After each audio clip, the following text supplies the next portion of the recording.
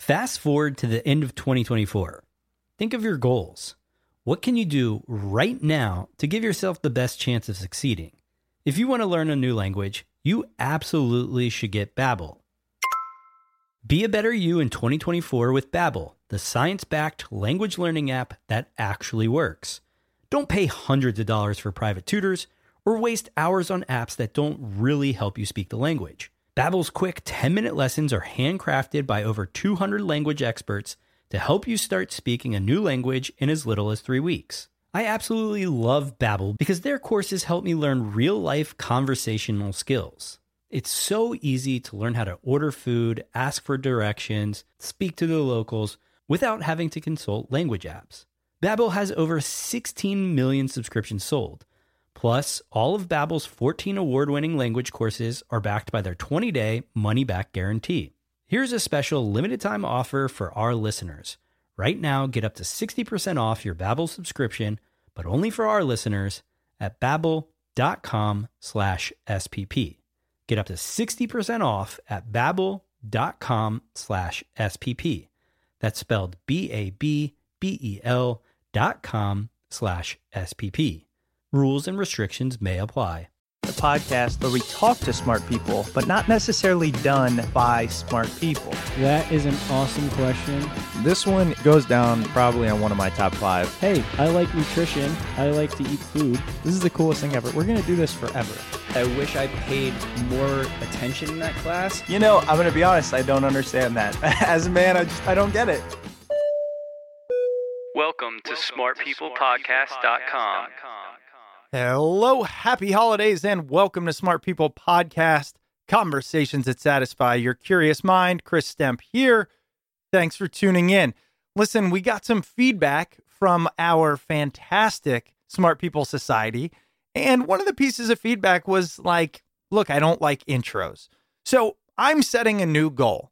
My solemn promise to you is to keep intros under 3 minutes long. That is 3 minutes max from when I start talking. That is literally like 5% of the entire show. Now, here's the deal. Why have intros at all? Well, it's really my only chance to get to talk to you. And we are also changing that. A couple things. First, make sure you're connected with us on email as we step that game up. If you want to be able to give us feedback on how to shape this show, who to have on, what to do, where to go next, please sign up at smartpeoplepodcast.com/society. That out of the way, this gives me about a minute for our guest. This week we have on the show Todd Rose. And Todd, among many things, is the author of the brand new book, Dark Horse, Achieving Success Through the Pursuit of Fulfillment. This episode is all about success, what it means, and what the Dark Horse Project at the Harvard Graduate School of Education taught Todd Rose. Todd is the director of the Mind, Brain, and Education program at Harvard, where he leads the Laboratory for the Science of Individuality. If you want to connect with Todd, you can find him on Twitter at LToddRose, or you can go to his website, which is toddrose.com, and there's 2 D's in there. Spoiler alert, by the way, if you like the topic of success, make sure you're signed up for the newsletter, because we have a project regarding success that we've been working on for over 3 years now at Smart People Podcast. So just make sure you're signed up. Go ahead to smartpeoplepodcast.com for that. Last thing I want to say, I want to give a shout out to one of our listeners, and that's Tony Simonson. Hope I pronounced your last name right, Tony. Tony emailed us. It was the coolest email. He just said, hey, I found you out of nowhere, and you guys have provided so much entertainment and learning for me over the past couple of weeks. So he's a new listener, but I don't know, to listen for a few weeks and then reach out, take the time to send us an email. It just meant a lot. So you can all email us at smartpeoplepodcast@gmail.com. And Tony, wherever you are out there driving, which I know you are, hope you enjoy the show. To everyone else, we'd love to hear from you. Here it is, Todd Rose, as we talk about success and his new book, Dark Horse. Enjoy.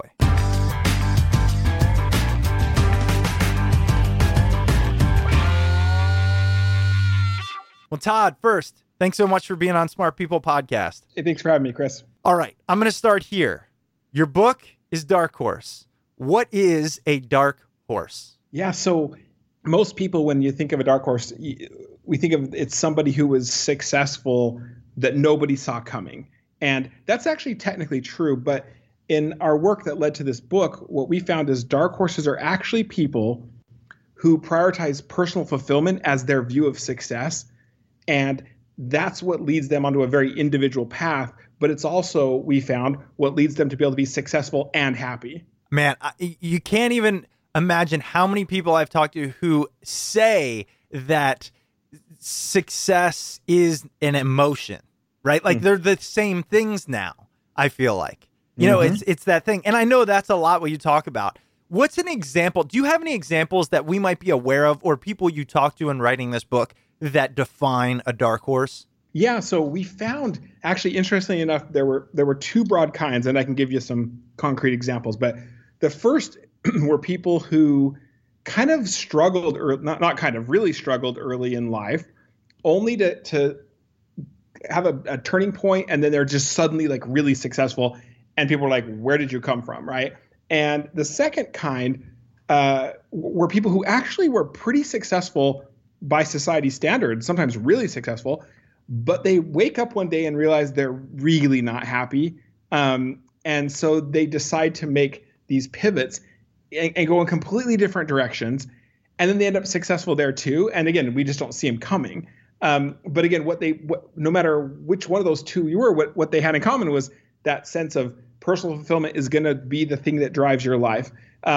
Concretely, one of the things we thought was really important is so many things are written about famous people, and it kind of bothered me a little bit. I mean, I love reading about them too. It's like a guilty pleasure. But I thought, you know what? We only want to talk to people who are like everyday people, successful, but like not famous people, not rich people, because we feel like their circumstances might be a little different, right? So we only talk to people who were like the rest of us, right? Never had enough money, never had the same connections as everyone else, but were able to make like amazing breakthroughs in terms of their life.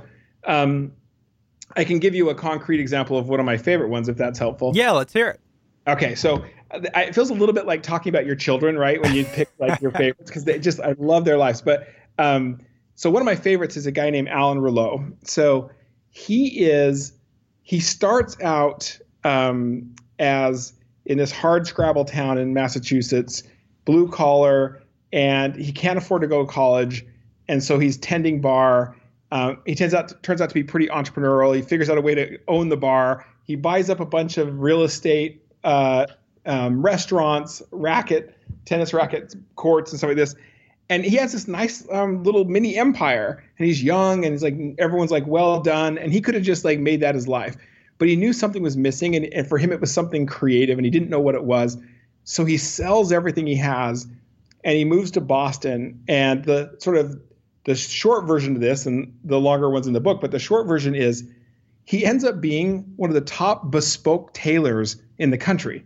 And like the path he takes is crazy, but it's like, I just love that he comes from blue collar stuff where, I don't think you'd ever know what a bespoke tailor was. And now he's just like shaping fashion on the East Coast like nobody's business. Wow. The other one that always comes to mind is we talked to a woman who dropped out of high school, had a kid when she was in her teens, ended up working in a fast food restaurant, and her life seemed just completely like rock bottom. You flash forward only 15 years, she's now an internationally respected astronomer who's discovered a planet and an asteroid, and she never went to college.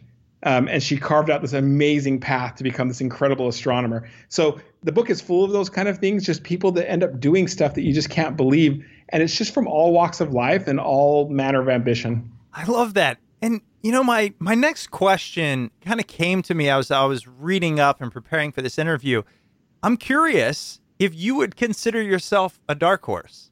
And the reason I ask, look, your bio literally goes like this. Todd dropped out of high school, obtained his GED, attended night classes at Weber State. Oh, and then received his doctorate in human development from Harvard Graduate School of Education, completed a postdoc fellowship at Harvard Smithsonian Center for Astrophysics. It's like, whoa, wait a second. How did we get from high school dropout GED to astrophysics at Harvard? Is this where the idea of a dark horse came from? Yeah, so I think like most people's stuff, like your intellectual interests always have kind of a personal component to them as well. I was super curious about these kind of folks, and that's, we wanted just to see, did they have anything in common? It certainly was the case that like my path was not straight, and I will say this though, like I think I'd like to say I feel like maybe I understood a few, maybe like one or two of the things that we learned from dark horses. And it made a big difference for me in going from a high school dropout with a GED to a professor at Harvard. But my goodness, like what we learned from when you look across hundreds of people who have lived these lives and the things that emerge that make fulfillment an actionable idea rather than like follow your bliss off a cliff. Like I wish I would have known all these things. And honestly, like people, when they ask me about my own life story, they would say like, well, do you think like other people should follow it? And I used to always say no, like there was so much luck involved and there was so much, and now like these basic elements for a dark horse mindset, honestly, I would tell anyone it's a reliable path, to success. And I would advise anyone to follow them, including my own kids. So, and that's another thing I enjoyed about your book is you talk about this mindset and the 4 elements of the dark horse mindset, and essentially turning this idea of fulfillment into, like you said, an actionable plan. What strikes me is, and one of the reasons why I started this podcast is to understand the mindsets of others, to try to become more well-rounded. The reason I say, and I was kind of forced into this mindset as well, but I realized early on in adulthood what success meant to me, which was this idea of fulfillment. What I'm questioning is, what is the alternative to that? I mean, what shocked you about studying success as you learned what people believed about it? I was surprised by 2 things, and I'll kind of ramble and then you can rein me in here. Yeah, no, go for it. The first is, again, fulfillment was not on our minds in this research. Like I was actually not happy. I got to be honest. Like it feels squishy, right? And I'm a numbers guy. I was like, this is not like, what am I supposed to do with fulfillment, right? Like this is, I was expecting to find that people had certain kind of personalities like a Steve Jobs or a Richard Branson. They like really love bucking the system, and that's why they're dark horses. So this fulfillment thing kind of came out of nowhere. So that was really surprising, right? So alone, that was like, okay, well, wait a minute. If they keep telling us this, we got to dig in and figure out how it is that they're using this to live the lives they want to live. But then as a whole nother strand of work, I founded a think tank called Populous that does a bunch of stuff. But one of the things that we're after is trying to understand, how does the general public think about success, right? Because I believe deeply that people's view of success is an incredible why. Like it's a why it drives everything. And to the extent that systems are aligned to that, and we talk about that, people will listen. And if you get at odds with it, people don't. And so here's the thing. I imagined that dark horses, their focus on fulfillment made them kind of a unique, quirky side group, right? But here we are just trying to figure out where the general public is. And this will be the first people that we have not published. We're publishing these in just under a month. So this is breaking news from our think tank. But we were looking at the Americans we used. It's the largest 2 surveys ever, included focus groups all over the country. And here's the thing. Up until recently, most Americans define success in some combination of wealth, status, and power. And they viewed success as very comparative, right? It's like, are you better than the other person, not the best version of yourself? And they used to believe that success was zero sum, like somebody has to lose. And what we've seen is, for the first time in surveys, that has changed. And it's changed really quickly. So today, we know for sure that a sizable majority, about 60% of the American public, now say that is not how they want to think about success. It's not with their parents. It's not how they're trying to raise their kids. And when we ask them to articulate their own view of success, inevitably lands in this combination of, look, I got to pay the bills. So it's not like I just want to, like, whatever, go live in a cave. They want to achieve stuff. So it's not just being content, right? They still want to accomplish things. But then they talk about things like meaning and purpose and fulfillment. And at the end of the day, what they want is the ability to accomplish things that matter to them. And they're very serious about it. It's incredible, like, how much they're willing to give up to be able to pursue that. And so that's very surprising to me. Like, I never would have imagined that was true. But I find it interesting then that we've got a public who doesn't seem to be able to agree on anything, politically at least, right? Like, and yet we have this undercurrent of a new view of success that we all hold in common, and we don't realize it. And so I'm excited about that, but I do find it incredibly surprising. And so for me, connecting these two worlds, well, we've got these dark horses who had already committed to that kind of success and have figured out how to really make it work, like really make it work. And you've got a public who deeply wants it, but doesn't know what to do next. I see. So let me try and sum this up. So now we have really great context here. The idea is you've done a lot of surveying, research, things that you do at your think tank to understand, look, the general consensus is success is a combination of, money and accomplishment, but really adding on meaning, and meaning and fulfillment are taking over some of the previous aspects. So we have that. Then we have people who have done that systematically. And what you're looking to do is, how do we fill the gap to bring people from where they want to be or from where they are to where they want to be, using these dark horses as a guide? Exactly. Okay, cool. So here's where I want to go with that. And again, a lot of my thinking is biased for a number of reasons, but I feel like it's one of those common refrains. If you say, oh, success means, the $1 million house, the 2.5 kids, the, nice car. But people say that, and I feel like they say it not really meaning it, right? Like I've never, and spoiler alert, I don't know if our listeners know, you and I were talking about this, but John and I have asked, I don't even know, almost every guest for about 4 or 5 years, what does success mean to you? And I've never expected someone to say money, status, wealth. So is that just me being blind to what the norm used to be? Do people actually ever say that? You know what? It's they do, but it's a very small group. So they're in our work, we found about 17% of the country will say exactly that. And now, but what's interesting is the folks that don't, right? The people who deeply want something else, they feel enormous pressure, real or perceived, that what they call society's view of success, right, is really forcing them to make choices that really, really aren't good for them, right? They have to follow these same paths, do the same things, be the same as everybody else, only better, take this standardized test, make sure you go to the best college, take this. And they feel a lot of pressure, and it frustrates them that these systems seem to be working against them rather than with them. Okay, that makes a lot of sense. See, because I was having this disconnect between this idea, I feel like an old-fashioned view of success that I don't think many people still carry, and by your numbers, 17%. And by the way, no right or wrong. It's just this podcast, right. I do it to learn and get perspective.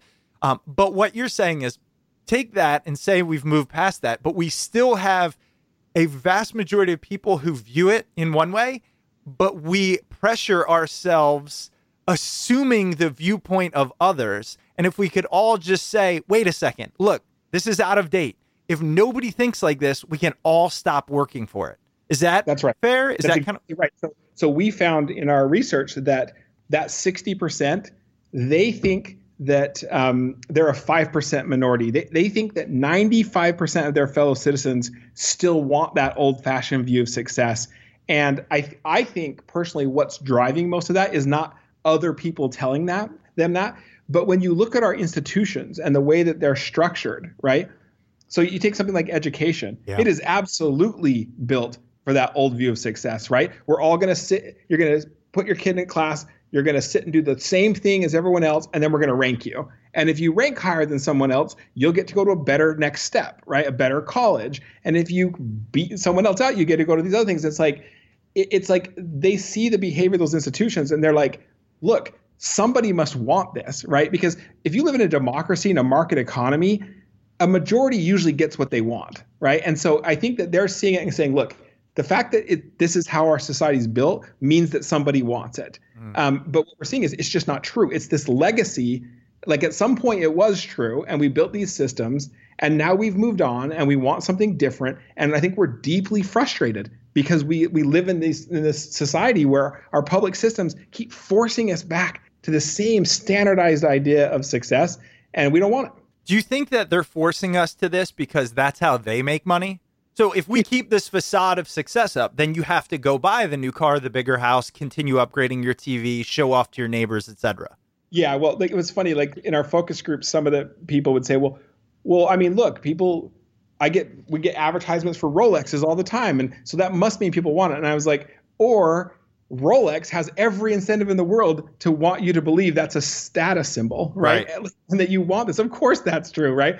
And I think that one thing that's kind of interesting is when we dig into the numbers a bit, what we see is that small percentage of people who still really like this comparative zero-sum idea of success, they're not evenly distributed across society, right? They tend to be really loaded up on the coasts, and they tend to be men, and they tend to be men who have obtained positions of power and prestige. Of course. Right? Like, it's like, hey, this worked out like gangbusters. Why would I want to change it, right? Yeah. So they do have a lot more say in the way our media operates, the way our systems are structured. And then, interestingly enough, the only other group, the sizable chunk of that 17% is also men, but they're men who haven't fared very well in the system. They high school or less, make about 40 grand or less. They've been unemployed recently, but they still hold this comparative view of success, and they hate the people that have been successful. And so it's just like this weird kind of like that 17% is like fighting it out with each other, and the rest of us are like, man, we're moving on. Like, we don't want this anymore. Yeah. Well, and the other thing that strikes me, I'm wondering if your research kind of bore this out. People might say what they believe success to be, and then even know what they need to do to get there. But my question is, are they still willing to give it up? Right? Because it's a lot easier to say, hey, look, I know success is enough money and, a roof over my head, but fulfillment. But then if somebody came to them and said, okay, you can have that, but we're going to have to take 30% of your pay or whatever it is, would they be willing to make that trade-off, or are they so ingrained in the old school societal or egotistic view of success? Yeah, that's a great question. So we have some new work that's pushing on that using conjoint analysis to get at, like, what are you willing to sacrifice for this really, right? And it does look like, I think where we're at with, it's a little bit of a gradient in that there are people who say, you know what, I think this is where I want to be. This is the kind of how I want to think about success. But at the end of the day, like, they're really gun shy, right? They're really nervous that it's risky. And so there's so much that has to happen before they're really willing to act on it. And then you have folks who just need to know that they're not alone, right? That there are these examples of lots of people who think like they do, who are able to carve off enviable lives, right?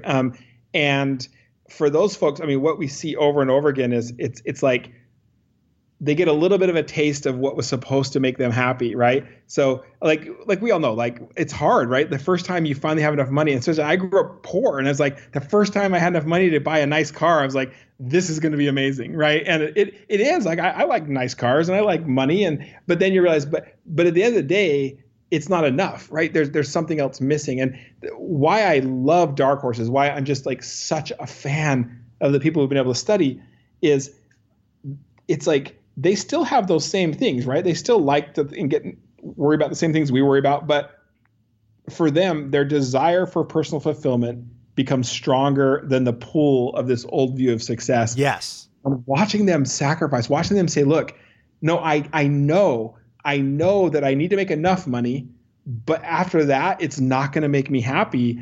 And then the freeing power of that, where it's like, now I'm going to make choices that are going to maximize fulfillment. Like, I think that is so remarkable. And I think that my hope is that by learning from them and sharing these elements in this mindset can help more folks take that next step, right? From just desiring this view of success to starting to make it their North Star in their life. You know, Todd, I honestly, I feel like we are kindred spirits, and I'm just going to go with this. I don't know what the listeners think about this, but I'm going with this because what you are studying, what you are illuminating and talking about is something that I have been thinking of and crafting for about 8 years now. I mean, almost to a T. And here is what I want to say about that. So a long time ago, I auditioned to give a TEDx talk on almost this exact subject. And I didn't get it because the talk sucked. That's fine. But the main premise was, you know, I feel like the newer generations, because we are, yes, a lot of things look like they're going downhill in society, but for all intents and purposes, things are continually improving and our basic needs are being met. So if you say, okay, first we need to survive, second, we have this drive to multiply, and then after that, it's really to thrive. That's how I looked at it.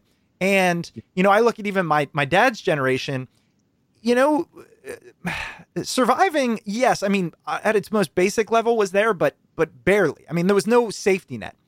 Whereas I personally have that safety net. I can look towards the future and think more deeply about thriving. Did you find, or do you find that is why the cultural shift is happening? Because less people are fighting for survival at their most basic level? Or am I just in my own bubble? Yeah, I think that what's so interesting to me is, like, I generally subscribe to the idea that, like, you know, like a little bit of Maslow's kind of, you know, hierarchy like of needs. What is so interesting to me, though, is that at an individual level, what we saw is that people starting to say maybe that hierarchy isn't as rigid, in the sense that, like, maybe I don't have to choose. Maybe that idea that first I have to secure these things, then I can thrive, is actually a recipe for almost never getting to thriving. You know what I mean? Like, yes, you have to make some compromises. Yes, you're going to do some things you just got to do, right? We all have to do that. But, like, at bottom, if you're focused on realizing, like, no. At the end of the day, I want to thrive, and I'm going to use that desire, and I'm going to make choices based on that, right? And again, sometimes I have to make choices that are more practical, but by the by, like, I'm going to be able to continue to make choices based on what brings me fulfillment. That's how you end up getting all the way there. Now, I will say that one of the things at a more macro level, like, I actually think it's not surprising that people would scoff and be like, oh, come on, like, a society of, like, people living fulfilling lives, that's, like, about as naive as it comes, right? Right. Like, it's not how the world works. And it's like, no, look, you know, it always reminds me of, like, John Adams. You know, he had that famous quote that he said, you know, I must study politics and war that my sons may have the liberty to study mathematics and philosophy, right? Like, that there's progress there. Like, we should be grateful for previous generations, right? That they built industrial systems that really eliminated the idea of starvation, right? And, like, made us into a consumer nation, and suddenly, like, we have material abundance. Like, even, like, we talk about the haves and have-nots, but look, I'd rather be a have-not right now in America than the king of Spain like 300 years ago. You know what I mean? It's like, forget, like, so they've made progress, and that progress now allows us to say, hold on, now there can be something more, right? And it's not surprising that people who have spent most of their time in that past, you know, sort of epic, that, like, they could think, like, no, this is how it is. Mm-hmm. And I think what's so important is that those of us who are seeing this sort of new idea of thriving, to realize that, like, the past can only teach us so much.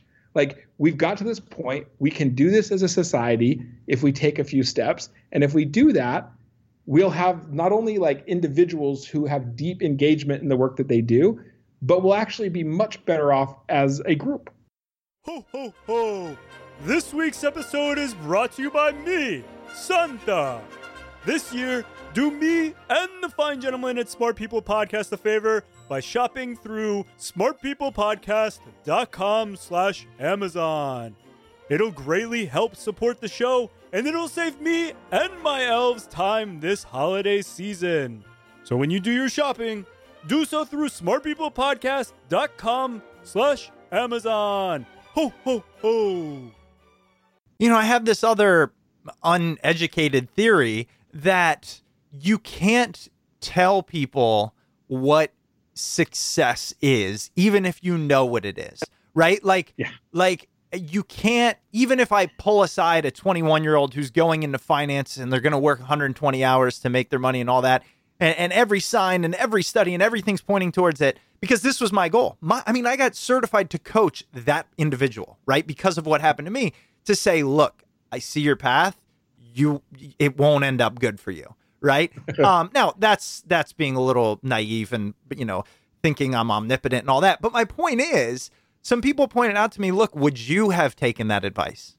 And the answer was no. I had to learn it on my own. I had to be shocked into my understanding of fulfillment, which has led me to live the life I want on my terms. So my question is, do you think that it's not just an uphill battle, but almost an unwinnable battle to try to catch people before they go off the deep end? Or do we have to just wait until they fall and then say, okay, now that you're ready, here are the steps to fulfillment? Yeah, that's great.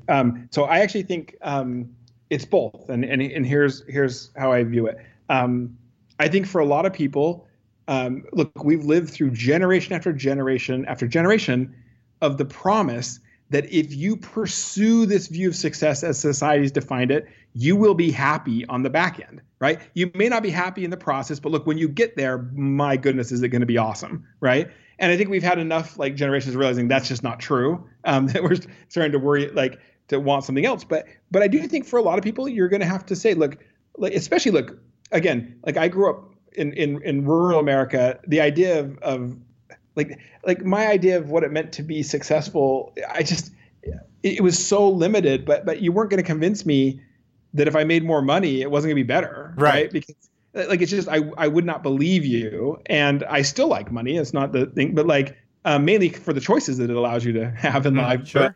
But so I think it's okay, right? I think it's okay to be able to be there to say, look, when you get to this point, you're going to want something else, and this is how you're going to make your own pivot, right? But here's the thing.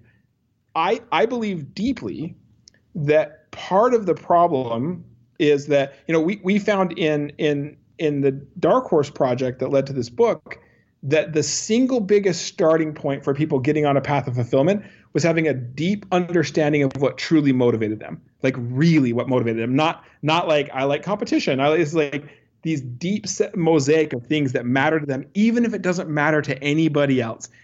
Now, once you're in tune with that, right? Well, wait a minute, I can make decisions big and small, right? Based on those things, and I can feel the difference. I can feel the difference even in recreational decisions, let alone workplace, when I pick myself into a situation that really aligns to what motivates me, the way it feels, right? So right now, we don't do a good job of helping people figure that out for themselves, right? In fact, if you think about in education, my guess is you probably were never asked that, right? We do a lot of effort telling you, we give you some tests and be like, here's your aptitude and here's the jobs that you could do. And yeah, but you didn't even bother to ask whether I care about this, right? Mm-hmm. My son, when he was in high school and going to college, he did really well in mathematics, and they kept telling him oh, you should do these jobs and you should be into this. And he kept saying, yeah, I know I'm good at it, but I don't care about it at all. Right. And it's and they were just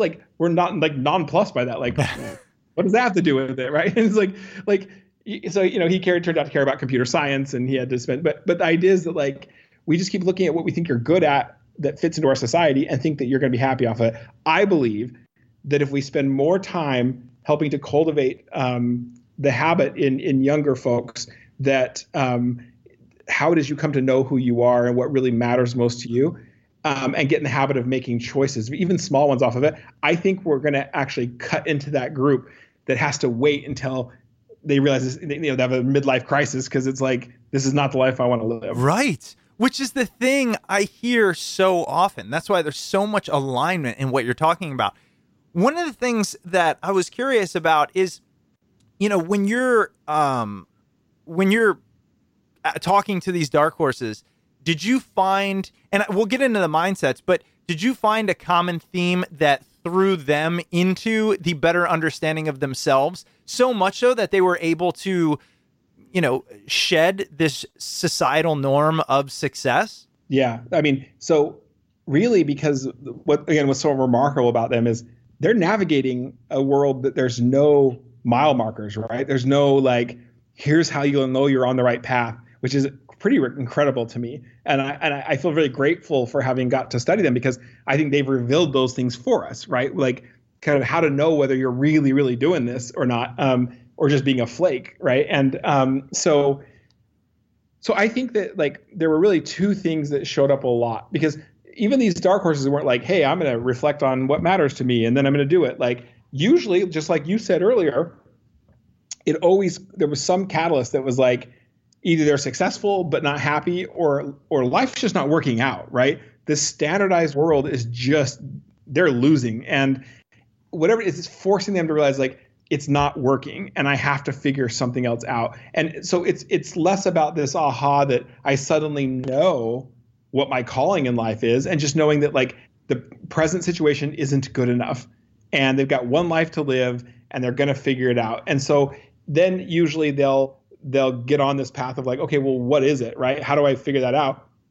But usually it always for them involved making a choice. It's like action, right? Rather than just pure reflection all the time. It's like, I made a choice. This felt a lot better. I was more creative. I was more productive. I enjoy what I do. I wake up every day. And it's like, wait a minute, why is that?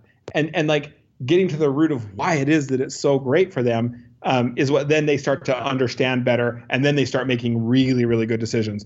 The other ones, sometimes, honestly, just out of pure luck, they end up stumbling into things that just really click, right? And they don't even know why. And if it happens early, then they just look like they were born for this work, right? They just like spend their whole life getting to do things that are just deeply fulfilling. And we looked at people like that too, right? And looked at like the ways that they get sidetracked, even getting pulled in. So I do think it's still about action. I think it's about, but it's about being open to like understanding why the things you're doing are either bringing you joy or they're not. Yeah. And that's actually what I want to talk about. I want to get very practical here. I'm sure our listeners do too. I always like to put myself in their shoes going, okay, I get it. What do I do? Right. But before we talk about the mindsets, and maybe you pull that in here, what I'm wondering is for the person out there who feels this internally. And I mean, I can give you any avatar you want, because I feel like my life is full of these people who have all the societal standards. I mean, I live in Northern Virginia, one of the wealthiest counties, everybody, it's this little bubble. It's great. All educated. I've known my friends for 2 decades. That's not, it's not a brag. It's just my situation. I'm not claiming any greatness. My point is, I also have really deep conversations with them about what it's like to be a partner at a firm or an executive at a firm, making money, working all the time, the difficulties, right? And you see this balance of like, I've achieved this success. I don't know how I feel about it, right? So I know a million people out there listening are thinking this like, okay, I'm on this cusp, right? What do you say? What can they do if they're feeling the pull of this interview, right? To start leaning into their own version of success and start taking those baby steps? Great question. So here is what I think the most drop dead simple starting point. And if it'll require a little bit of a leap of faith, but if they trust me and try it, you'll be shocked at bang for the buck what it buys you. So one of the easy things, because it does come down to like, you've got to know what truly motivates you. And I don't mean passion necessarily, because although passion's great, because passion is passion for something, right? So like I love football and I'm passionate about it, right? But that's not the same thing as understanding why. Like what are the motives that this is tapping that makes this me feel such passion for it, and therefore will bring me a lot of fulfillment if I'm achieving on it. And so the easy early step, and you just can't sleep on it, you got to try it, is just start listing the things that you actually enjoy doing. And I don't just mean work. It can be work, but instances of work where you've actually enjoyed doing it, the things you do outside for fun, whatever, the things you just like to do, and ask yourself why. And the why is everything. So again, if I go back to football, like, is it because you like playing it because it's outdoors? Do you like the competition? Do you like the collaboration because it's a team sport? Is it the strategy component of it? Like, that stuff matters, right? So you and I could both end up loving football, but for very different reasons, right? And so the reason this is so powerful is if you do that just a few times, start working through that, it'll pretty quickly reveal a handful of things that are really true motives for you. And once you get a hold of those, you can be proactive now. So often what happens is we tend to find an activity, like whether it's a job or something, and it brings us such joy and we're in fulfillment, and then things change, right? And it goes away, or we lose interest in it, and we're like, what am I going to do with my life? And it's like, but if you understood the why behind these things, you can engineer the next step, right? Because that constellation of 10 things that really motivate you, you look for your next choice. And it's not trying to just a choice that maximizes like the one white hot passion that you have. It's the thing that checks as many of those motives as possible. So that is the first step for me. And there was nobody, like not a single person we studied who felt like they were living a fulfilling life who did not understand that about themselves. The rest of the book goes into greater detail about how you put that into action through choice and strategy and those kind of things. But this is the starting point. And I promise you, like, we've road tested it with non-dark horses. It's such a great starting point. And I'll say one more thing, which is, and this is probably as true for parents as well, but also for us individuals who are trying it. Like, what you need to know is like, okay, if I'm doing that and I'm making choices on this, like, isn't this like, how is this just not just being selfish? How is this not just being like, I'm just pursuing every little thing that makes me feel good? And how do I know this is really putting me on a path of fulfillment that will lead me to be excellent and happy?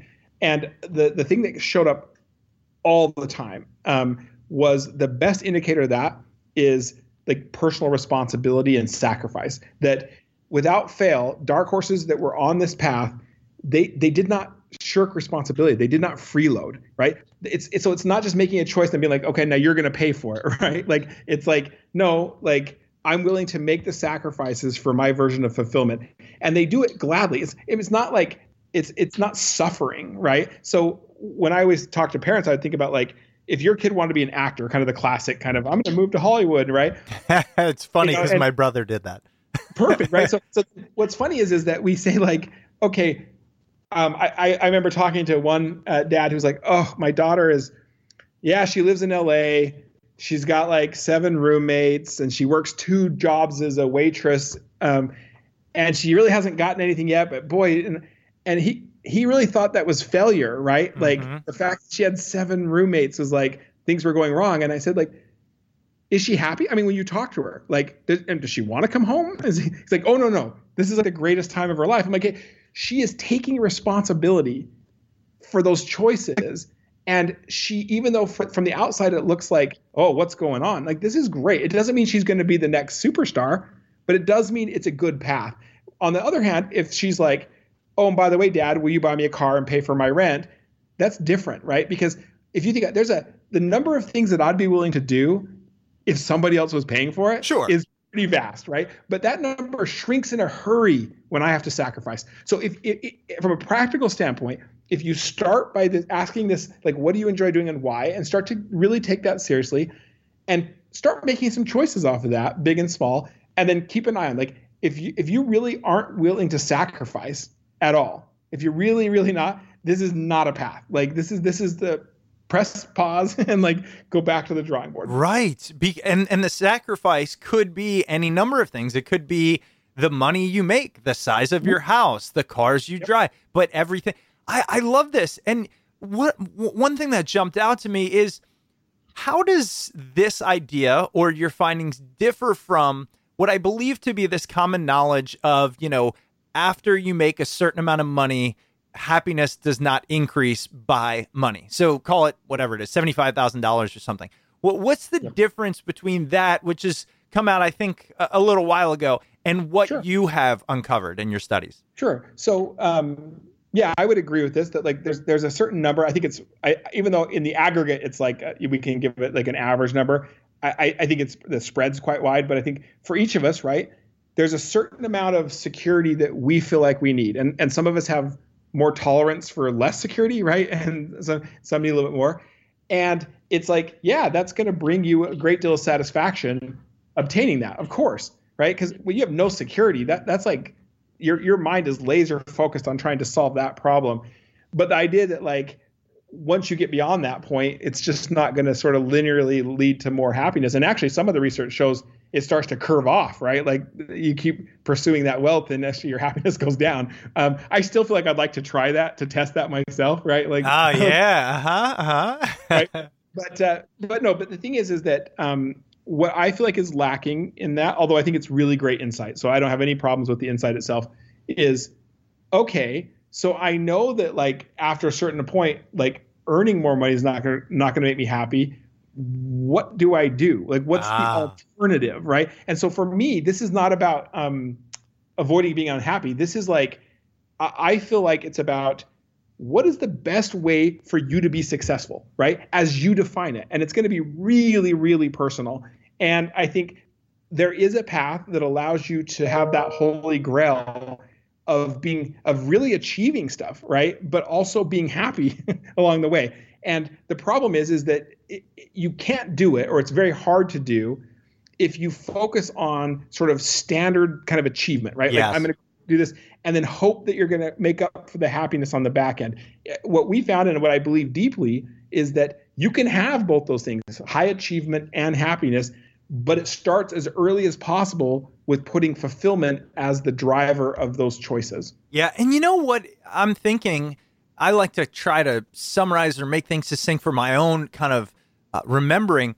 It's this idea that if you let society define success or others define success, you're kind of chasing maybe a moving target. But if you define it, then you know what you can work towards. And if you accomplish it in spite of those around you or external circumstances, you can feel good about it. Absolutely. You know what I mean? At the end of the day, like if I was going to boil this down and say, look, this is about who gets to define what success is for you, right? Either you get to define it or somebody else will. And make no mistake, if you don't define it, somebody else will. And you will spend most of your life chasing something that in the end you didn't really want. And you do not want to spend, the majority of your life to figure out the hard way that you didn't want it, right? And right. Like it's the thing is that there's and part of this is like, hey, isn't this great? Because like I think people should have a right to live these meaningful lives. I mean, you get one go around on this, and so. But look, if I was just being super selfish from a economic standpoint, right? Like, I think it's very solid research. The idea that like engagement at the work you do is a very good predictor of productivity, creativity, this whole thing, right? Like we really want a workforce that's engaged, and yet. Right now, we have Gallup saying, they're polling saying a majority of Americans are disengaged in the work that they do, like disengaged. And like something like, I think it was like 30%, I can't quote me on that. Some surprising number were like called themselves actively disengaged. Yeah, I know exactly what study you're talking about. Yeah. Yeah. Like, and then you go to education and it turns out a majority of kids in school are disengaged in their learning. Mm-hmm. Like, this is a red flag, right? Like either engagement doesn't matter, which I think it absolutely does. And if it does, then how can you have a society where a majority of people are disengaged in what they do? And if I flip that around and say, look, if we could take some steps to ensure that the majority of people in this society wake up every day and do things that they are deeply engaged in, I will bet everything I have that will lead to a society that is far more innovative, far more creative, far more productive, and by the way, I think far more harmonious, right? Like I think just this is a path for us to actually have a much better society and prosper. And so one of my biggest fears is that when we hear things like fulfillment, that we think it's a luxury. And I don't. I think this is an absolute necessity. And I think this is both good for individuals and good for society. Well, I'm glad you covered that, because that was one of the things that struck me in the first 2 minutes before we hit record that you and I were talking about. This wasn't just a thought exercise for you. This wasn't just a research article that turned into a book. This was a better vision of the future and essentially how we get there through something that oftentimes people can view as, you know, like you said, fluffy or just a nice to have, when in reality, this is a need to have for engagement, but prospering as a society. That's right. And I think, like, I believe deeply that the world has changed enough. Our society has changed enough that most people can live fulfilling lives if they take a few steps in that direction. And that I see this kind of two obstacles we have to overcome. On the one hand, as individuals, we need some guides, right? We need some, like, how do I get on this path? How do I take the next step? And I do believe that dark horses really show us more clearly than anybody else that I know how it is you do that, right? But then there's this whole other issue of, like, that will get us so far. Where we'll really get somewhere great is when we start to create an expectation that our public systems are supporting us in this, right? That when you drop your kid off at school, the expectation is that people in that building are trying to help your kid figure out who they are and equip them to lead this fulfilling life, right? Like, if you start to expect that, and when our systems start to respond to that, which they will if a majority is asking for it, then we'll get the tipping point, right? Then it won't just require the sort of pioneers who are like, screw it, I'm doing this no matter whether you're going to help me or not, right? Mm-hmm. It will actually we'll be in a glide path. Like, people will be born and they'll come into our system, and the expectation, the social pressure will actually be to, your job is to pursue a fulfilling life. Your job is to make a contribution back to society. So I feel those sort of twin challenges. And again, I think dark horses help us individually to get going. And I think we have to do the work of socializing the fact that not only do we all want this, but that it's actually possible now. You know, I mean, I know I got to let you go, but why I think your mission is, first of all, it's brilliant, but it's also it's eloquently stated, is this idea that we know today that by all accounts, we are more, monetarily prosperous, especially as I'm talking here in the US, but we are less engaged. We are less productive. There's a recent study saying, we were, I think the past year or 5 years or something, we were the least productive on average since the Great Depression. Yeah. And, a lot of happiness studies were lower. We're not connecting with each other. And so much of this could be because of the idea that I find we are specializing. We are forcing people into specializations based on external circumstances as opposed to internal, which is what we've been talking about. I love it. I know we didn't talk a ton about the practical in this episode, but hey, that's why you wrote a whole book about it. So look, if you like this, and I know our audience will be on fire about this. I absolutely am. But the book is Dark Horse: Achieving Success Through the Pursuit of Fulfillment. And the take you've brought is so great because, look, I mean, if you write a book that has the words success, pursuit, fulfillment in it, man, I mean, that goes on a shelf with about 7 billion other books. So I feel it's hard to take a unique, educated, actionable approach, which you've done. So I really commend you on that. And thank you for bringing it to the show. Oh, thanks for having me. I really enjoyed the conversation. Anywhere else? I mean, of course, we'll link to the book. Anywhere else you're kind of writing, or we can find you or keep up to what you're doing? I mean, you mentioned your think tank. If you want to tell us about that, or a website you have. Yeah. So it's the think tank's called Populous, and then really probably just social media, like it's L Todd Rose, LTODDROSE. And we'll start being a lot more public about the work we've done in the coming month or two. All right. Thanks so much, Todd. See ya. Have a good one. Bye. Another week, another interview in the books. That was Todd Rose. Hope you enjoyed. His book, Dark Horse: Achieving Success Through the Pursuit of Fulfillment, can be found on Amazon and at your local bookstore. And as always, if you decide to purchase his book, please do so through the Smart People Podcast Amazon link located at smartpeoplepodcast.com/Amazon.